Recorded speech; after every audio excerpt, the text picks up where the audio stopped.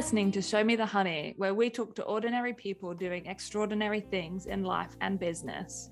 I am your co-host, Liv Carley, a holistic therapist who supports individuals to develop somatic intelligence as a form of authentic self-care and empowerment. I'm your co-host, Natalia, and I'm a web designer and course creator, helping you do more good whilst doing less work. Together, we are the founders of Show Me the Honey, a community that shares the sweet side of life and business. Show me the honey that you got for me. Before we begin today's episode, we would like to take a moment to acknowledge the traditional custodians of the lands on which this podcast was recorded. We recognise their continuing connection to land, water, and communities. We pay our respects to them and their cultures, and to elders past, present, and emerging.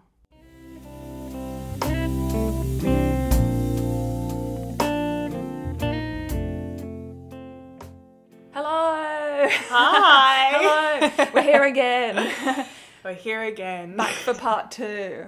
Last time you were asking me questions, and now it's my turn. I'm going to ask you lots of questions and get to know you more than I already do. Hopefully I feel nervous. Yeah, learn some new things. It is a bit nerve-wracking being in that seat. Yeah, I'm like, oh, it's a bit vulnerable. Yes. Not being in control of the questions, but Yeah. this is good, right? Because this is what we're going to be asking other people to Yeah, do. So absolutely. I think it's important we know what it feels like. Yes, My hands are indeed. very hot and sweaty. Well, I'll be gentle. Thank you. It's my nature to be gentle, so we'll be gentle. Well, I think I'd just like to dive straight in. Do it. Let's do it. Something that I think is really interesting about the way that we have sort of gone about business differently Yeah. is the paths we've sort of taken. I've gone along a very self-taught route, and you have done a lot of study, and you've taken a lot of different courses. So there's a few things I would love to know. One is, what is the course that you've taken that's sort of been most inspiring to you and kind of been the most influential to you, your life and your business. Yeah. So yeah, to start with that one. Whew. Well, what's interesting, as soon as you just sort of acknowledge the different paths that we've taken, a really big part of my journey, particularly around my education, is that when I finished high school, which high school was just, the last couple of years of high school were nightmarish for me. Yeah, when I finished high school, in Australia, the thing that you do is you just go to uni. You maybe have a gap year and then you go to uni. And I got accepted to go to art school and started... Cool. That sounds fun. It always sounds fun, doesn't it? Well, it sounds fun, yeah. And so I started doing a fine arts degree. Cool. And I made it halfway through and had a bit of a nervous breakdown, actually. It was too much to be doing uni and navigating a lot of the trauma that I was sort of processing, or actually not processing. It was just sort of running my life. And the university setting just did not suit me. The schooling system didn't even really suit me. I always felt really challenged by it, and so being at university, it just highlighted that even more, and it was really, really, really fucking hard.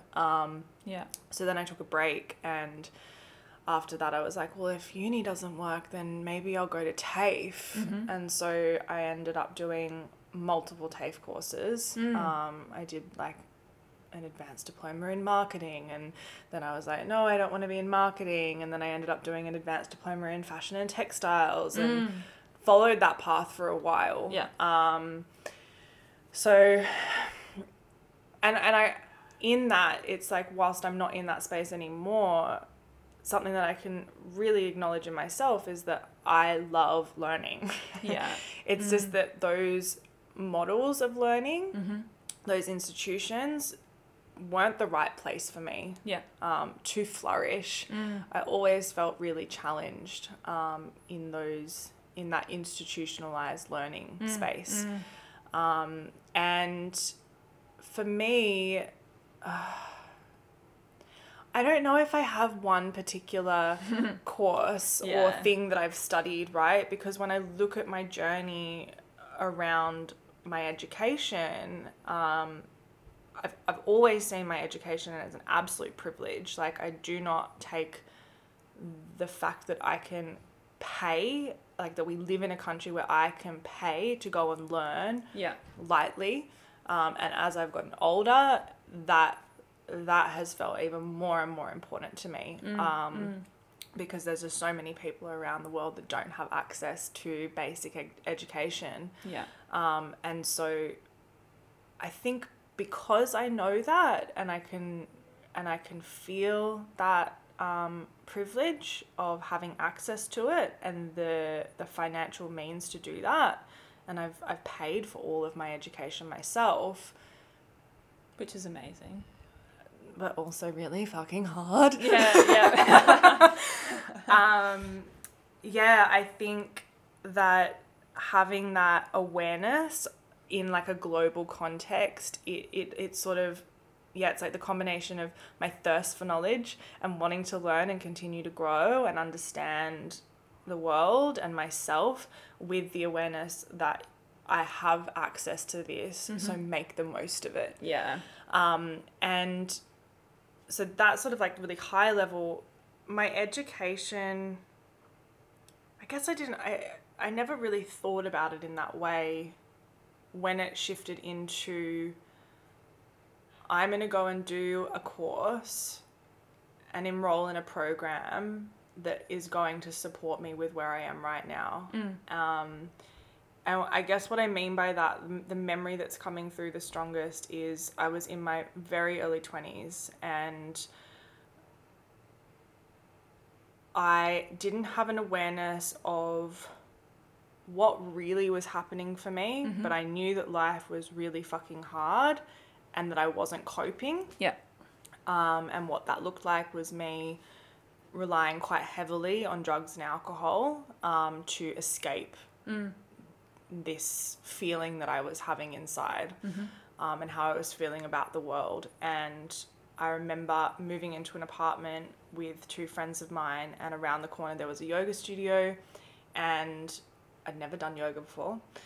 My mum had tried to make me do it when I was younger to help with my anxiety, and I was like, fuck this shit. Like, I don't want to be quiet on a mat in downward dog. Yeah. And there was a yoga studio around the corner. There was this Kundalini yoga 8-week course, and I have no idea, it just popped up into my field. It was right down the road from where I was living, and I signed up, no questions asked. I did it by myself, and it honestly set in motion something that I never could have imagined that it would, because it started clearing my body and my system from all of these emotions that I was holding on to that I didn't even know that I had, right? Like, I didn't even know that I was, I left every class and I remember I would pick up my mat and I'd leave, and it was in the middle of winter, and I'd wrap myself up and I'd walk. And as soon as I would walk out of the yoga studio, I'd step foot out of the yoga studio and I'd just start crying. Wow. And I would cry from the time I left the studio to the time I got home. By the time I got home, my housemates would be like, how was it? And I didn't really have the words to articulate what was happening. Yeah. I didn't really have a way to communicate. I actually think some big stuff is changing for me. Yeah. But I knew I had to keep going back. Yeah. And it was at that point that I thought, oh, maybe there's another way that I can understand myself. Maybe there's another way other than drugs and alcohol and going to traditional talk therapy that I can stay connected to myself and actually process some of the shit that I can't name without actually having to talk about it. Yeah. And that felt really exciting. And I was really drawn to that space. It was like, I guess, you know, it was at that point that my spirituality got really sort of awoken for the first time properly that I'm aware of. Yeah. And from that, I just kept trusting that little voice inside of me that guided me to that yoga studio, you know, and that was like, maybe you should go and do this. Yeah. Or something, I'd see something that I'd never heard about, you know. I ended up overseas doing all sorts of different courses. Like I did my Kundalini yoga teacher training, and then I ended up doing a Kundalini dance training. And I traveled the world to learn, because when I found something that felt in resonance for whatever reason, I just had this pull, like something in me would just draw me to it. And it didn't matter where it was or how much it cost. I just listened and I did it. And that sometimes meant having to leave stability, or the perceived idea of stability of having an apartment or a certain type of job, or leaving my friends and family for periods of time. And I've just continued to do that. And I guess I remember sitting at the end of my Kundalini dance training, and they asked us, you know, what are you taking away from this training? And I felt such a significant shift within myself. I felt lighter, you know, I felt aware of what was happening for myself. It was the first time that I really, as an adult, could say, oh, hey, you know, this really shitty thing happened to me when I was 18. Yeah. I don't think I'm okay with it, and I don't think I can do it by myself. I need some support. And was able to actually have that awareness. And when I sat there, I just said, I just need to share this with people. Yeah. I just need to share. Whoever wants to listen, whoever wants to learn this, I need to share this with other people, because living in a world or having a life where you don't have the words, and I think because it was dance, I didn't have to use words. I could I felt connected to my body. I could express myself and navigate my trauma on a non-verbal plane, and it really shifted something for me, because I found my language for my trauma. Yeah.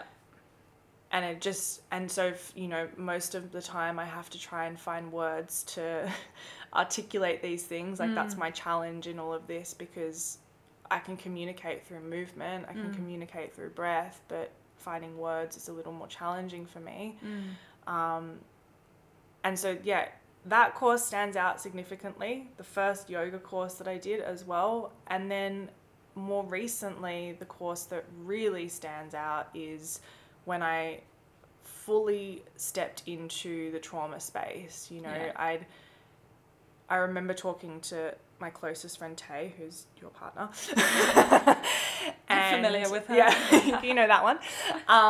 And I just remember describing the neuroaffective touch somatic therapy that I was doing. Yeah.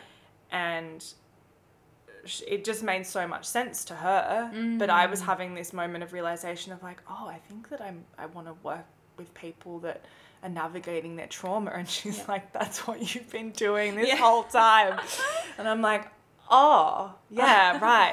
That makes sense. But I was still processing so much of my own trauma that I wasn't in a space, or I wasn't ready to actually start supporting other people too.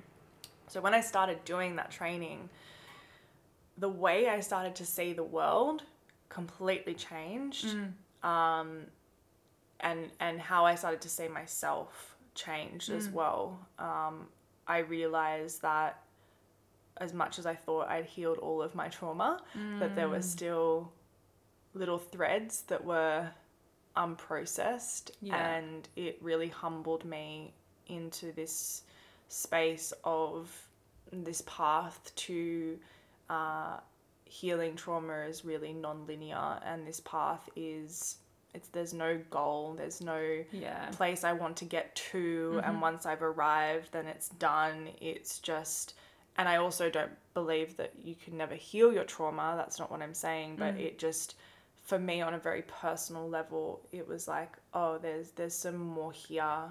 But what it gifted me was, again, these beautiful tools and processes and practices of how to communicate more with my body on this nonverbal plane that I hadn't had through doing movement and dance and embodiment.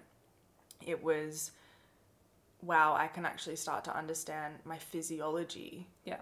And it became so subtle. Like everything else I'd done up until that point felt a lot more at large or very outward and expressive and like cathartic, whereas this just slowed me right down and just created this space of honoring the gentleness and the, like, sometimes the fragility and the vulnerability of our nervous systems and who we are as human beings when we experience really fucking horrible things. Yeah. So yeah, that's the most recent. Oh, and of course, like, I'm literally still in the midst of my transpersonal therapy training that I finish next year, and that's just been this deeply shamanic space that I think I don't even really know how to articulate fully to people because I'm still so in it. But that's provided this beautiful held space where I can process things that are happening in real time. There's this aliveness, and that's the nature of shamanic work. It's working with what's present, what's alive right now. And, you know, I've been in that space and learning for most of COVID. Yeah. So I've had somewhere to process what's been happening in the world and the impact that that's had on me, and also navigating some really big family pieces as well. And so having a space where I can go and be supported, but also learning the skills so that I can then support others as well, which I guess that's why it's like, yes, it's education, but I do it first and foremost for myself because I need it. Yeah. And then once I'm gifted with these tools and I'm gifted with these practices and these modalities, I think it's my responsibility as a human being to share it with people. Yes. Yeah. Oh, like there's so many things in what you've just said. Like what you just ended on as well. I think that is such an inspiring thing, you know, to have your own personal experience and learn these things, and you know, seeing what they have been able to do for you, and, you know, not wanting to keep that all to yourself. You know, you care for other people, and so you're like, well, this has been so life-changing for me, like I can't not share this. Which I just think that's so incredible. And I also think it's just interesting, like, because I've not heard your sort of beginning story before, right? And so to hear the serendipity of that as well, and I just find it so interesting that I think there's a lot of people that have those moments where something just happens unexpectedly and they follow it, and then it turns out to literally be that path that they follow and just keep on following. So I think that's really cool. And the other part was what you said about what you were learning. It just made me think of like, it was like you were learning a new language, right? The language of the body. And how that is something that we're not taught in our education system. And it goes back to what you also shared, how you didn't really feel like you fit in with the way the education system typically is run, which is something that I really resonate with, and that's why I never went down that path of university. So it's just really interesting to like learn that bit about you, and it makes sense, you know. And I think it's just really incredible that you take what you learn and you share it around, and really embody that within yourself. And I suppose you experience it firsthand, you know, and then you can share it freely around. So on the topic of study as well, and I think I know the answer to this question, but it's like, if you hadn't taken this sort of path of study, do you think you would have got to where you are now in your business? Because, you know, for me, I guess in the creative field, it's a lot easier to, you know, make it forwards in your business, because you don't necessarily have to be taught by someone else. You can sort of self-teach. Whereas I think a lot of the things that you've learned aren't perhaps necessarily things that you could teach yourself. I don't know if you agree with that or disagree with that. You know, like learning the language of your body, for example. I feel like my answer is yes and no. Yeah. It's not, I'm not a hard yes and I'm not a hard no. I obviously, like in a very tangible way, it's like, no, I wouldn't be where I am. Yeah. Obviously, because, you know, these things have shaped me and I followed my intuition to these places. There's two parts to my answer, I guess. The first part is that came through when you were asking was around ethics and ecology. And when I look at the work that I'm doing, I'm working with other human beings, and based on the way that I was raised, in the society that I was raised in, as you say, it's like I wasn't taught how to listen to the body. If anything, I was, you know, conditioned to do the absolute opposite. Yeah. So there's been a lot of unraveling, and I've needed guidance in that. I've needed mentors, I've needed teachers that have paved that path already to gift me that knowledge. And particularly with trauma is so nuanced.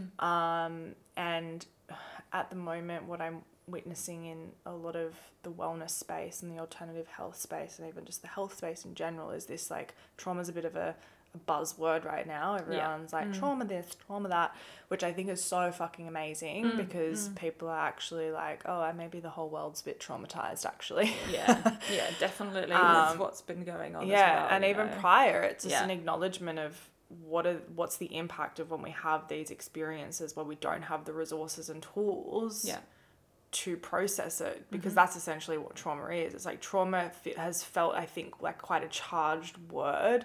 And so as people have become more educated and it's become more at the forefront of, you know, people's minds, and it's in the more collective field, it's sort of, there's a bit more of an understanding.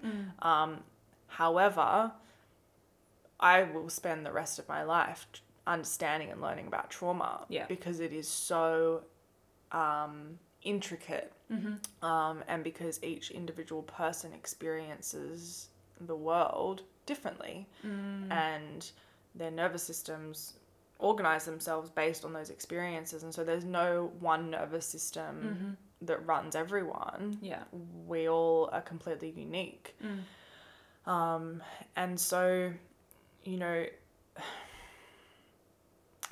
having a teacher or a mentor and being in these structured spaces of learning has meant, for me anyway, that I can show up for my clients in a way that it's we ask around ecology anyway. It's like I ask the question of, is this good for me? Is this good for my client? Is this good for the world?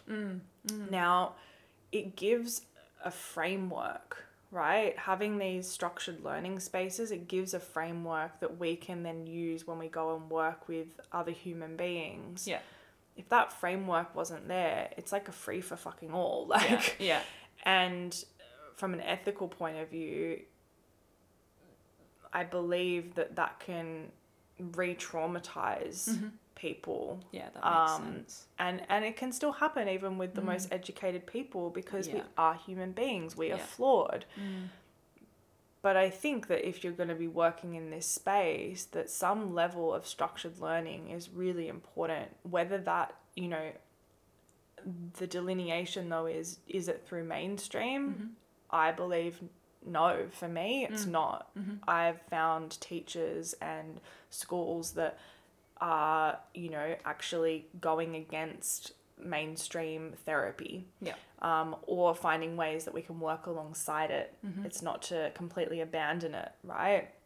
So in that sense, like, yeah, I think it's important to have that structured learning. The other part of my answer, I guess, is like, no. and where that comes from, I'm just sort of thinking of this more, you know, one of my core values is empowerment, and a lot of the work that I do is I want other people to feel empowered in themselves. And what I mean by that is to reconnect people back to their bodies, their own intuition, their own wisdom, because we all have our own answers. I don't have the answer for you, you don't have the answer for me, except we aren't supported and held in that as we go through our lives. And so I think if it's not the right space, if it's not within the right framework of education, that our autonomy and our intuition can be absolutely stripped. And so we have to be careful and discerning of where we are educated, particularly within the work that I do. Because that needs to be nurtured. And I think it's essential, actually, having the ability to connect to yourself and be connected to your intuition. And then when I think of a shamanic model, it's, you know, and you think of, shamans and, you know, I want to say witches, but that can be like the wrong association. But more indigenous traditions. There's such a deep connection to the land and this richness of how you receive wisdom and knowledge. However, again, whilst it's not in a traditional school, that knowledge and wisdom is handed down from generation to generation.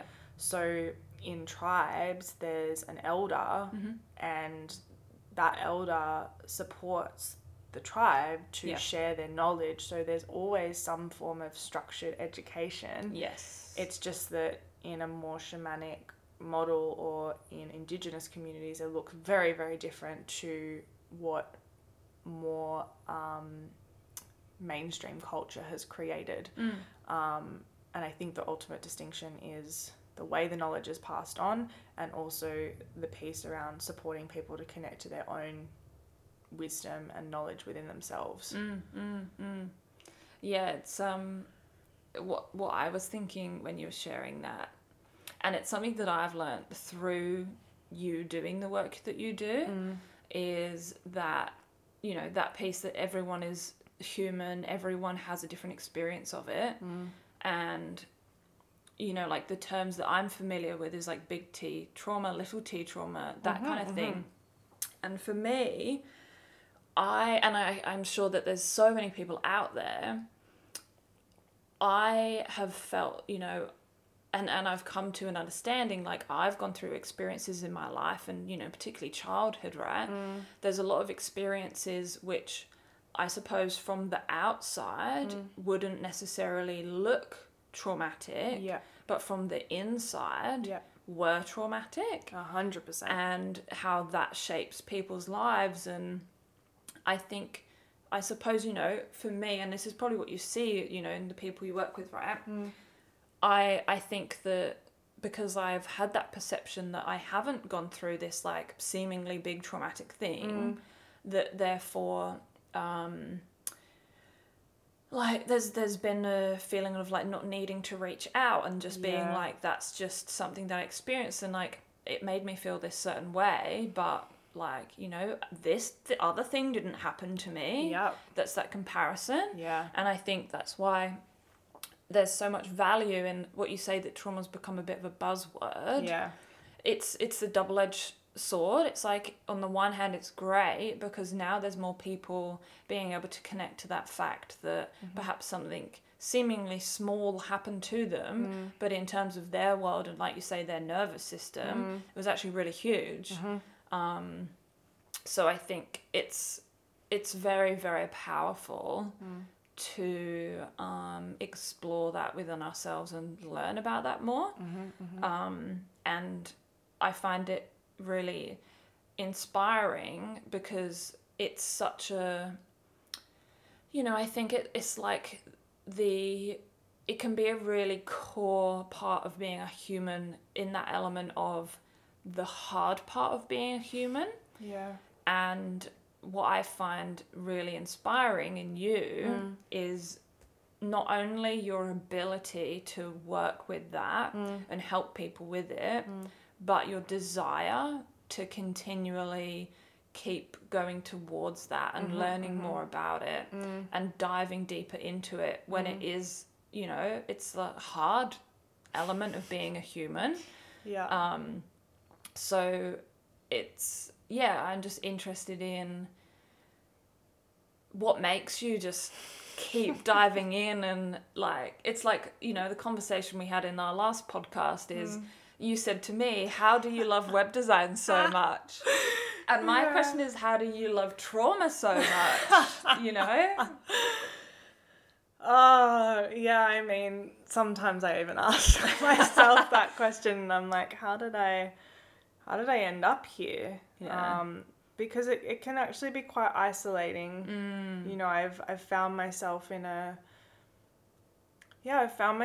space where I feel so connected to myself and on purpose, and inspired in my own work, but it's also a space that not a lot of people in the world want to look at or acknowledge and speak about.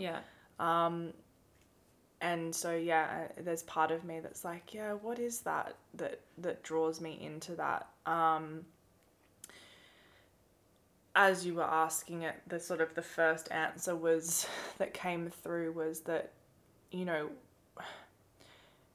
I experienced a significant trauma in my teen years where I was sexually abused by my partner, and I didn't know, like, part of me knew that it wasn't okay. Yeah. Part of me knew what was happening wasn't okay, but I didn't know how to talk about it. Yeah. I didn't know how to communicate it, and when I did communicate about it, I was communicating with my peers who were, 18, 19, most men, because most of my friends at the time were young boys, really. And being in that space and not having the right support was awful. And that's the thing, the languaging part for me is like, it was awful. I'm like, that doesn't even begin to cut it to describe what it was like to not only have those experiences, but then to fumble through a long time. Like, it took me years to find the right type of support that I needed. And it actually wasn't until maybe 3 or 4 years ago now where I found a therapist who really was like, oh my God, you're changing my life. She was the first person to actually say, hey, I think you actually have PTSD. And so for almost for 5 or 6 years I was having flashbacks and having these symptoms of PTSD, but wasn't having this framework. And I mean, for me, that diagnosis was actually really supportive and empowering. It's not how I don't identify with that diagnosis anymore, but at that time it was really helpful and really supportive. And I've always just, I think because of the depth of what I felt and my experience, and just not understanding it, and how painful that was, how deeply painful that was, and disconnected I felt from myself and the world. I just, when I acknowledge that, I think I know what that's like. Yeah. To not have the right support, to not have the resources, to not have someone that I can talk to about it. And I've traveled within myself to very, very, very dark places. Yeah. And there's a comfortability there for me. You know, my family background is mottled with darkness. It's also illuminated by a lot of light. But I'm familiar with hardship. I'm familiar with trauma. My family is familiar with trauma. You know, I've got generations of it. Like generations and generations of it in my DNA. So there's a comfortability there. Yeah. There's an ability to be in it. Yeah. You know, and the more I've healed my own trauma, and the more I found resolution and understanding around my own, the more I then have built this capacity to actually sit and hear and be with other people that are navigating theirs. And I don't know how else to be. Yeah. Like, Yeah. I don't know how else I would exist if I wasn't doing this. I don't actually know. Well, I would probably just become a ceramicist. Yeah. A successful one too, I would say. Yeah. But there's a comfortability. It feels familiar, which can be a really it's an edgy place, because it takes a lot of internal boundaries on all fronts. And also there's I'm hearing a lot of other people's stories that paint a picture of the world that I believe a lot of people don't want to look at and don't want to see. And I don't want to live in a world where I pretend that other people's pain and trauma doesn't exist, because I tried to do that. It doesn't feel good. Yeah. People around me tried to do that when I tried to do. I wasn't believed. I wasn't, it was like, you're not telling the truth. So if I can be that person that I just believe someone. Yeah. And if that's all it is, like that's not even work. That's just actually being a human being. Yeah. You know? Yeah. I feel that so deeply. And I think it totally is like the feeling of just having someone say to you, like, I hear you and I believe what you're saying, is so important, you know. So I think it's really incredible and necessary work that it is that you do. So yeah, I'm like constantly inspired by the work that you do. And it like, so what it makes me think is like, you know, not everyone, like you say, not everyone wants to talk about it, right? Because it's a hard topic. And it brings up so much pain. And I think as a society, we do often, like, we're getting better all the time, but I think even what I'm familiar with, like mental health, it's like, it's not always spoken about. And so, you know, like, it's hard, it's heavy, and it takes a lot of energy to continually show up in it. So I'd love to know, like, what is it that inspires you? What is it that keeps you going when arguably quite easily all of these things that you hear about could really like weigh you down, you know? It's called vicarious trauma. In therapy terms, in counselling therapy terms, it's vicarious trauma. So as a counsellor, as a therapist, as a practitioner, when working in this space, even if you don't specifically work in trauma, you know, you're hearing people's hardship, and Yeah. so you can absorb it. Yeah, that makes sense. And yeah. you do. Yeah. I think you'd have to be a robot to absorb absolutely nothing. Yeah. How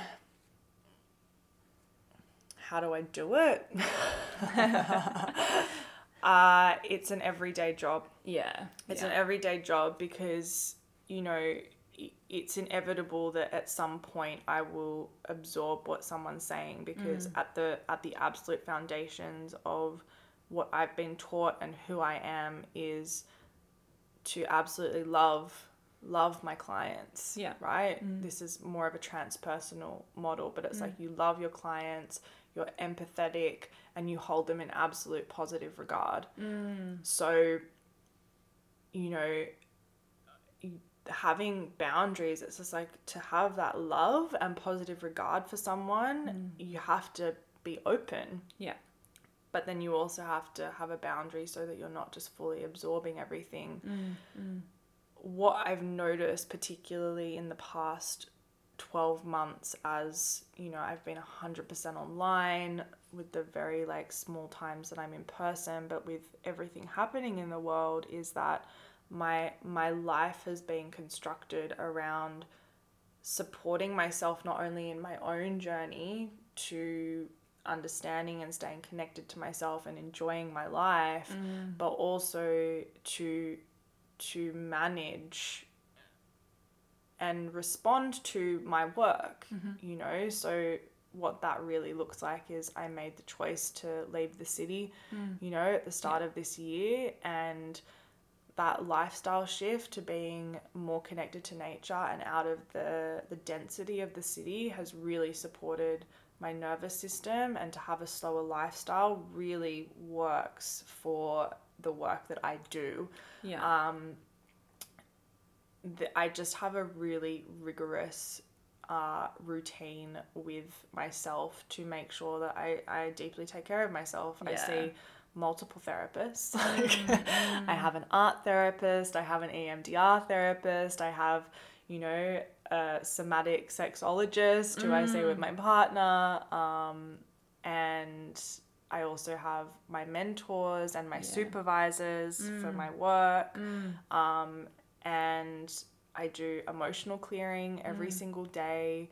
I practice yoga, meditation, mindfulness. I'm really conscious. Like, my approach to my life is very holistic, and that's what supports me, so that I can actually show up in the way that I want to for my clients. And it takes work. That in itself, It's it not does. easy. Yeah, I mean, it's not how everyone else lives. Yeah. You know, I see, you know, if I like compare myself to corporate and where I used to work, it's like I would just push myself. I was wearing like heels and makeup every single day. Like, this is years ago, but I was working Monday to Friday, 9 to 5 at an office, and it didn't actually really matter what my headspace was like showing up. Like, yes, of course, I couldn't be an absolute disaster, but I mean, like, a lot of people did show up mentally not fully well, and I did too. But that's not part of the job. Doesn't matter, right? It does matter. It's just that it's not as supported in that space. It's changing, but and, you know, and then in that, it was like, to deal with the stressful work week, what does everyone do? Everyone goes to the local bar or the pub at the end of the week, and you just get pissed and you just sort of write yourself off.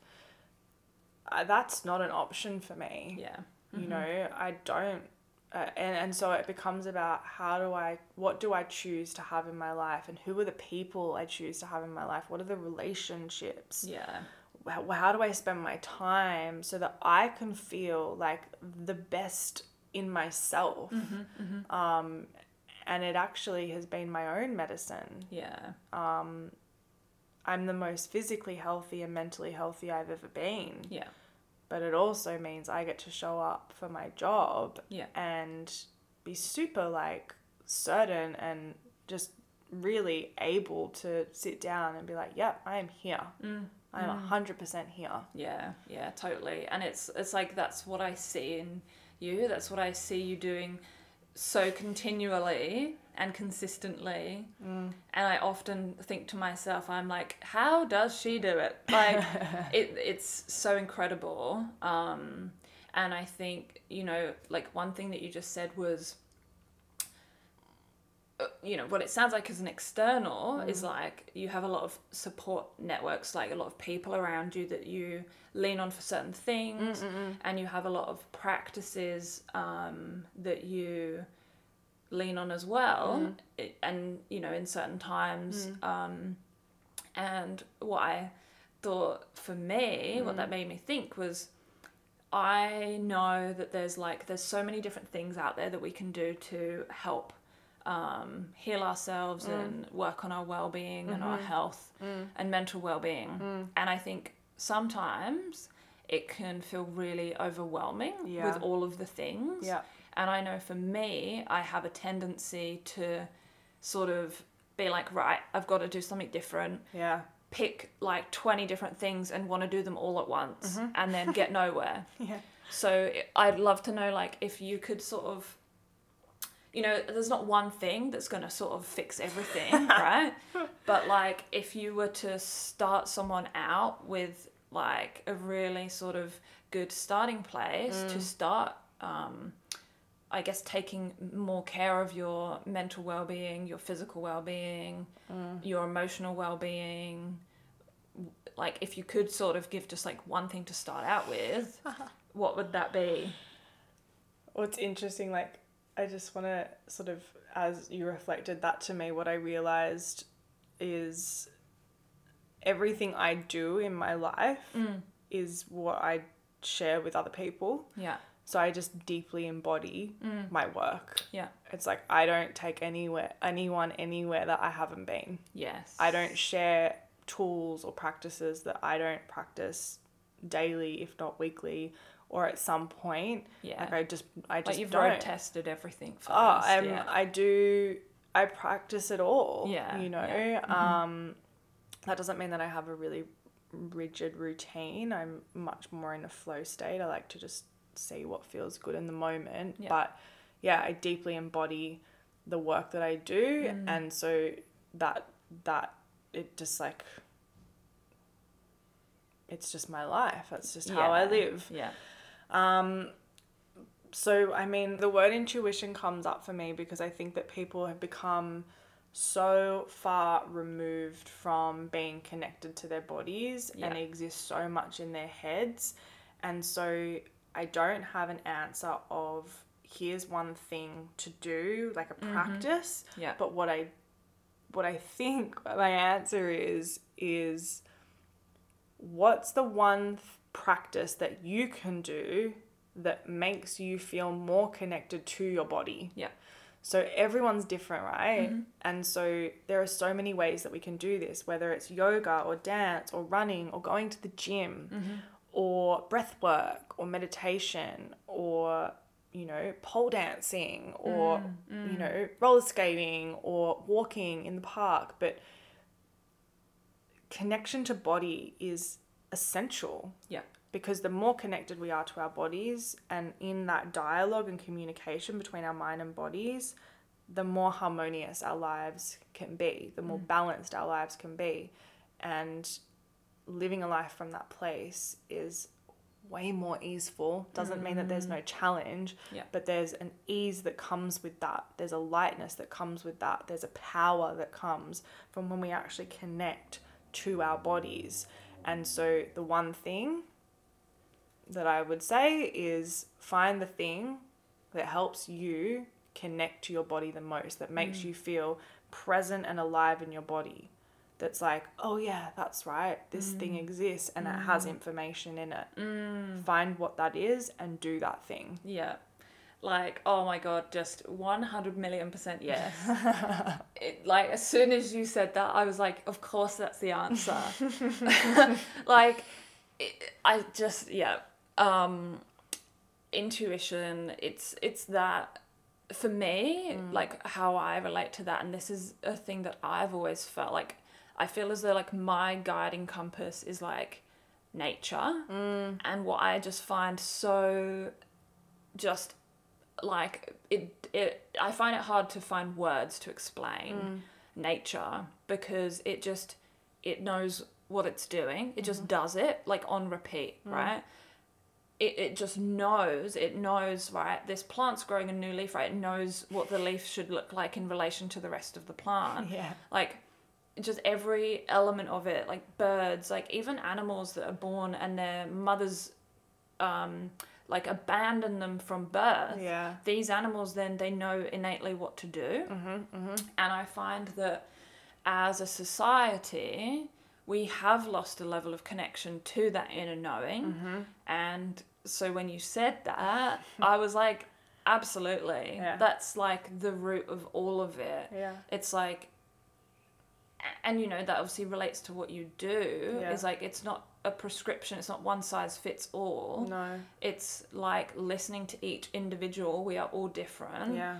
That part of us that needs something different to everyone else. Yeah. You know, and connecting to listening to ourselves and being able to understand ourselves.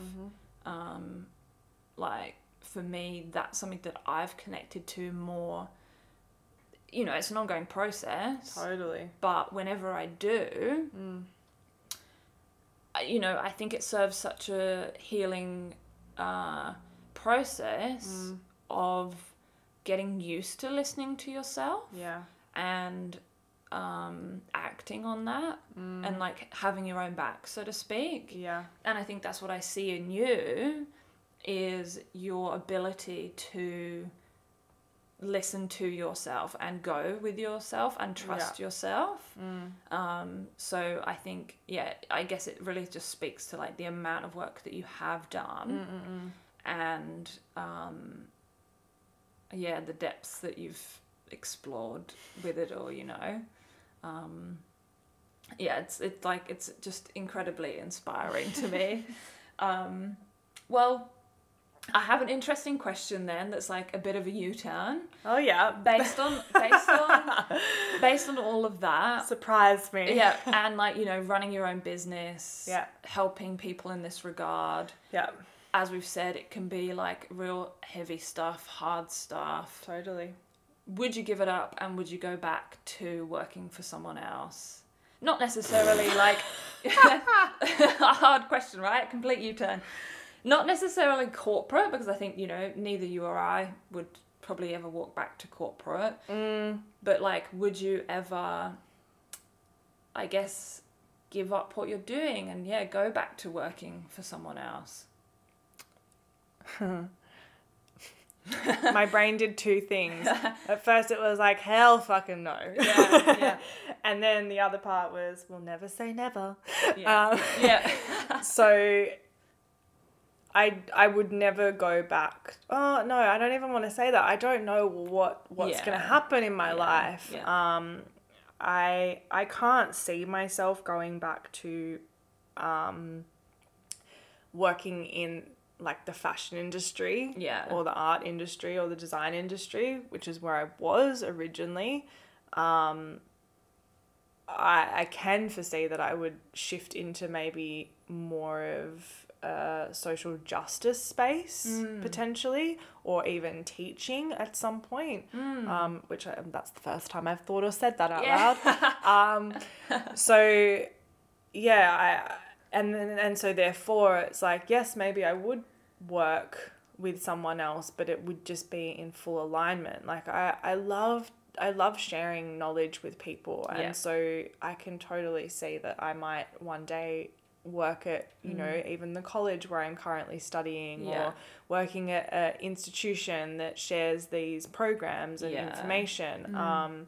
So I'm not closed off to that, because I really the reason why is because I deeply believe that working in collaboration is 100% where I'm moving towards and where I'm currently at. Like, this is how this podcast started, right? Yeah. It's that we wanted to collaborate on the Hive, and then the podcast was born. Yeah.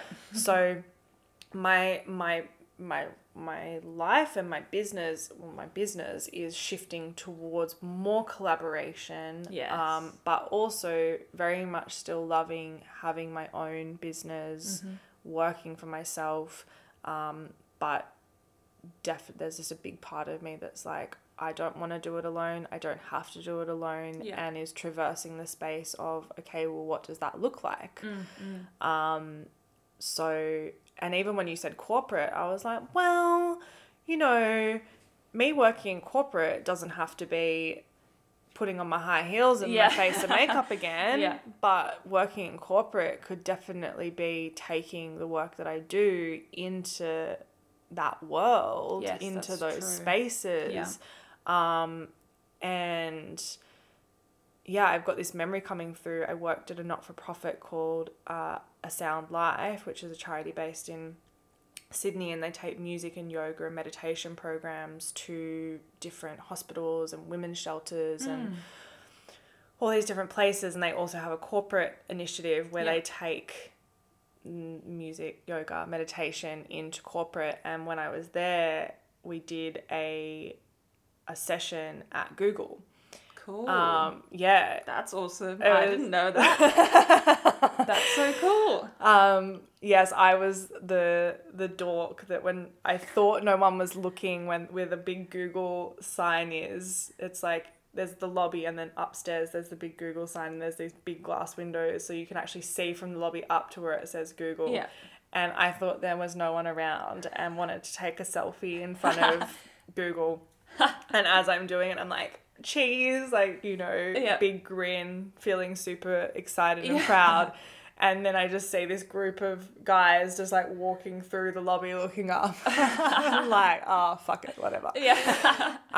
But yeah, so I had that memory come through because it working at a not-for-profit and being in a more corporate space, it's where these two worlds I've seen where these two worlds can meet, and I think it's really important that they do. Yeah. That these bridges are formed, Yeah. that these relationships and connections are made, and so yeah, never say never. Yeah. I think it's a good way to look at it. And I think, you're right in saying that they don't have to be separate. They can definitely come together. Yeah. And learn from each other. Yeah. You know, I think that's so valuable in terms of things that are like seemingly opposite. There's so much to learn from opposites. Amazing. So I have a really great question. They've all been great questions. I'll be biased to say they've all been great. But it's the question that we ask everyone. Yup, bring it on. What is the most extraordinary thing you've ever done in your life or in business? God, I mean, we came up with this question. You would think that I would have my answer, Yeah. but I haven't thought about it. I would argue and say that you do extraordinary things every day, you know, with the type of work that you do. Yeah, my life does actually, on a daily basis, feel actually pretty extraordinary.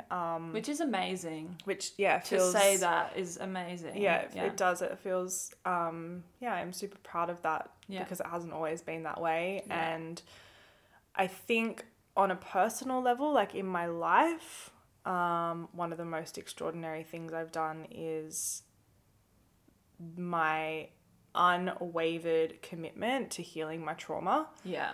100%.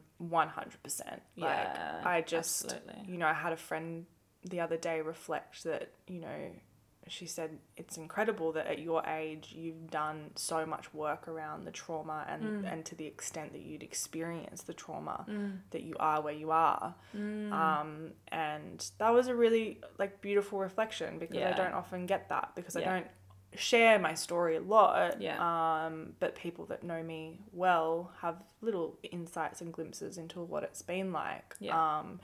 And so I think it's pretty fucking extraordinary that my commitment to that, commitment to it in my personal life has just been, I've never given up. Yeah. I've never given up, even on the days where it's like I literally have not been able to peel myself off the bathroom floor in the shower and the water's running cold and I can't even open my eyes because it's too scary. Yeah. Did not give up. Yeah. Yeah. So, yeah, that feels pretty huge. And in business, I think like what's coming through now, I think that I've had lots of moments. I could, but the thing that's coming through now is that shift that I made from working in, fashion and design, and I'd been working at this beautiful store in Sydney for like almost 6 years, and they were like my family. It was a small business and beautiful team to work with, like incredible. And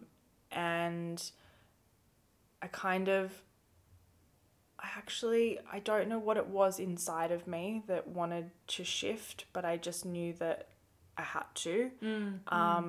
And I became really fixated on sex trafficking.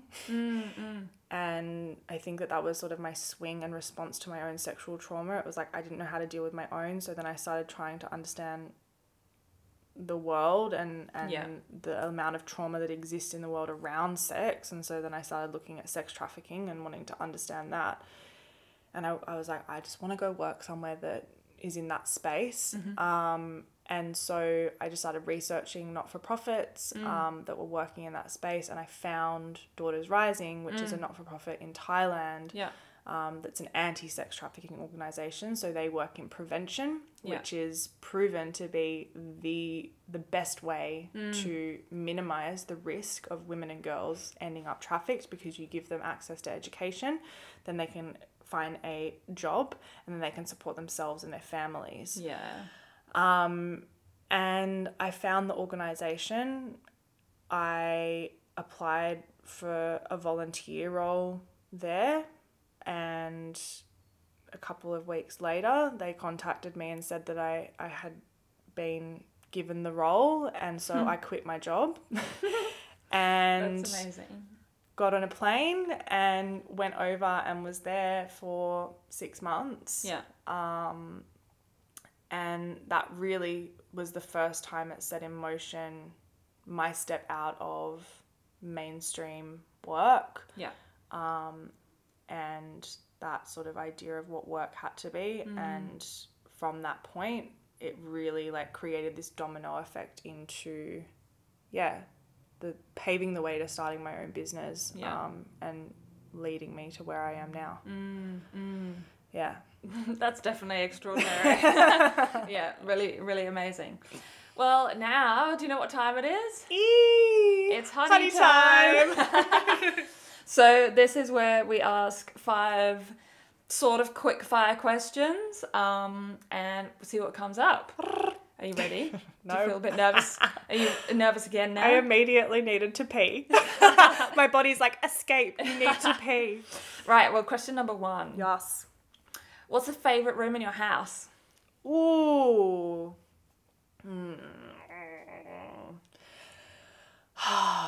It changes depending on my mood.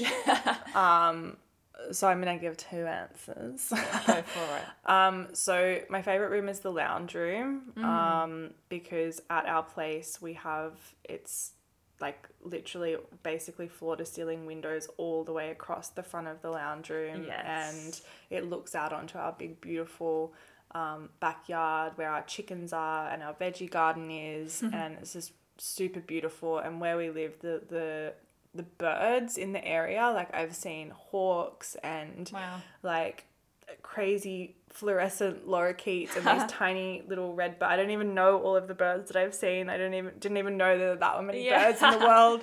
And I get to look at my chickens, and it just, being in that space, I get to actually feel connected to nature. And it rains a lot where we are, so like even if it's pouring with rain, I can still feel very connected to nature.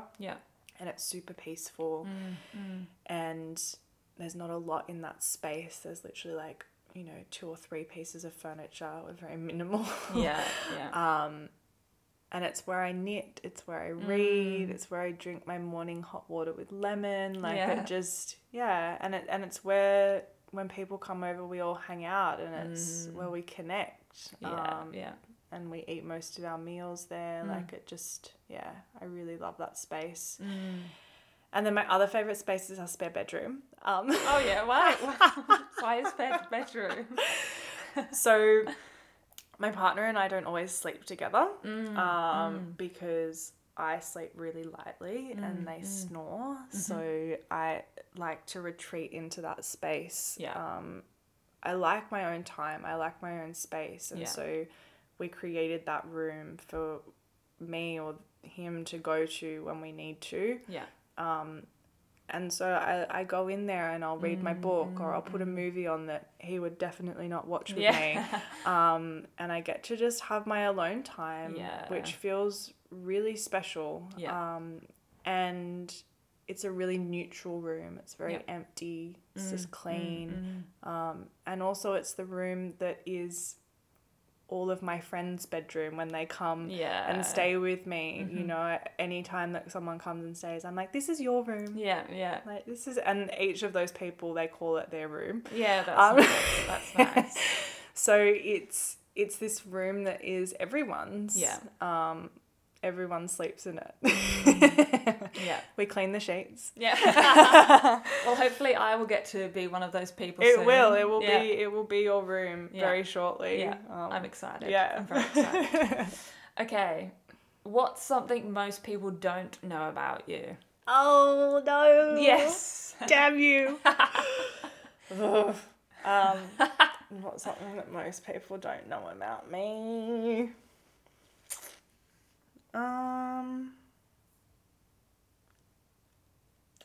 Well, I've kind of dripped and dropped it into this like chat of my previous life in the fashion industry, I think. But I think a lot of people just don't know that I came from that world because of where I am now. Yeah.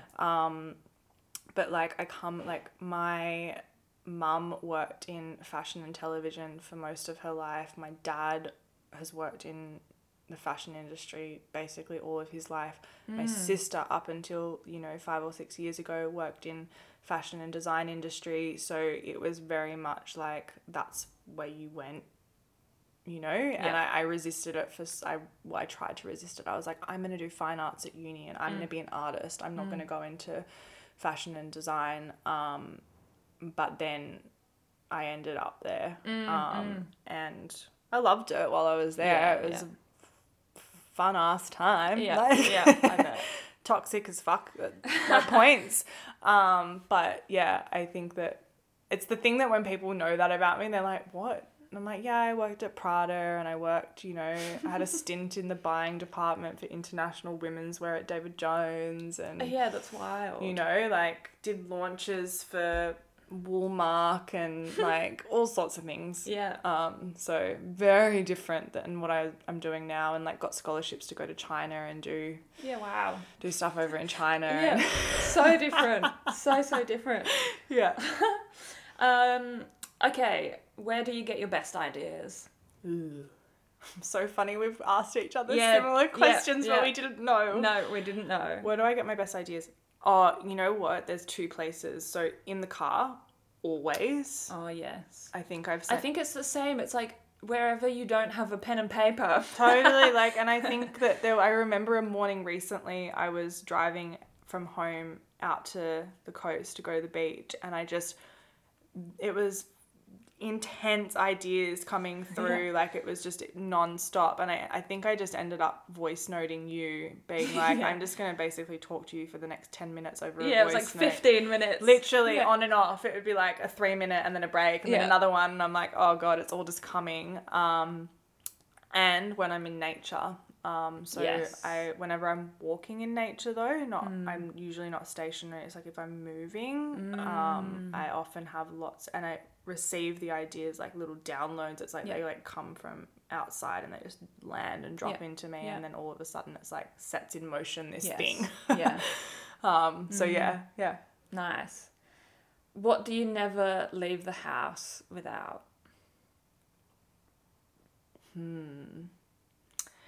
Well, it's hard. Okay, in Sydney, it's very different than when I'm at home. When I'm at home, my keys. And Yeah. stuff. But then it's like, but this is the thing, like, because of where we live, I'm really lax. Like, I don't wear shoes, often won't take my phone. The that's only nice. thing that I don't, and like, I won't take my wallet. Like, Yeah. oh, you know what it is? Water. Oh, that's sensible. Water. I should take note. I won't leave the house without a bottle of water with me. Yeah. I always fill up my glass water bottle. So even if I don't have car keys, all of the things that usually people would be like, that's essential. I'm like, nah, it's water. 100%. Yeah. Yeah. I definitely am going to make note of that Yeah. one. Cool. And then final question. Yep. What is the greatest business lesson that you've learnt? Oh, gosh. What is If you can narrow it down to one little snippet. Listen to my intuition. Yeah. That And makes and it's sense. interesting, what comes up then is when I was working in design and fashion, I worked at Becca Minty for years, and the owner of that space, Jason Minty, taught me so much. I didn't even realize how much I was receiving from him. But he just popped into my head because, you know, his tagline is expect the unexpected, because he was doing things in his own way, and he, Yes. you know, all the staff would be like, oh my God, what's he doing? Or, you know, people would be surprised by the things that he'd curate and, you know, the ideas that he'd just run with, even if it didn't logically make sense. And it just, he taught me so much in that way. And then also to then move more into embodiment work and connecting to my own body. It's like, I can't do business without listening to myself. Yeah. It's like blocking out the noise of the shoulds or shouldn'ts of business and the way other people do it and the comparisons. It's like, nah, I listen to what my intuition tells me and I follow that, because when I don't, things do not go well. Yeah. And that's not to say that it always goes well when I listen to my intuition. Yeah. However, at least I feel like I've honored myself. So yeah. Nice. Yeah. Nice. Amazing. Well, I have loved this conversation. I've learnt some things that I didn't know about you. Yeah. And I'm super grateful. I love you to bits. I think you're amazing. Aww. And I'm so excited that we are doing this together. Yes. Like, the next episode is going to be us interviewing someone else. else. So our hot seat time is over. Woo, we did it. We did it. We survived. So thank you very much. Thank you. That was awesome. Yeah. Love and, you. See you in the next one. See you then.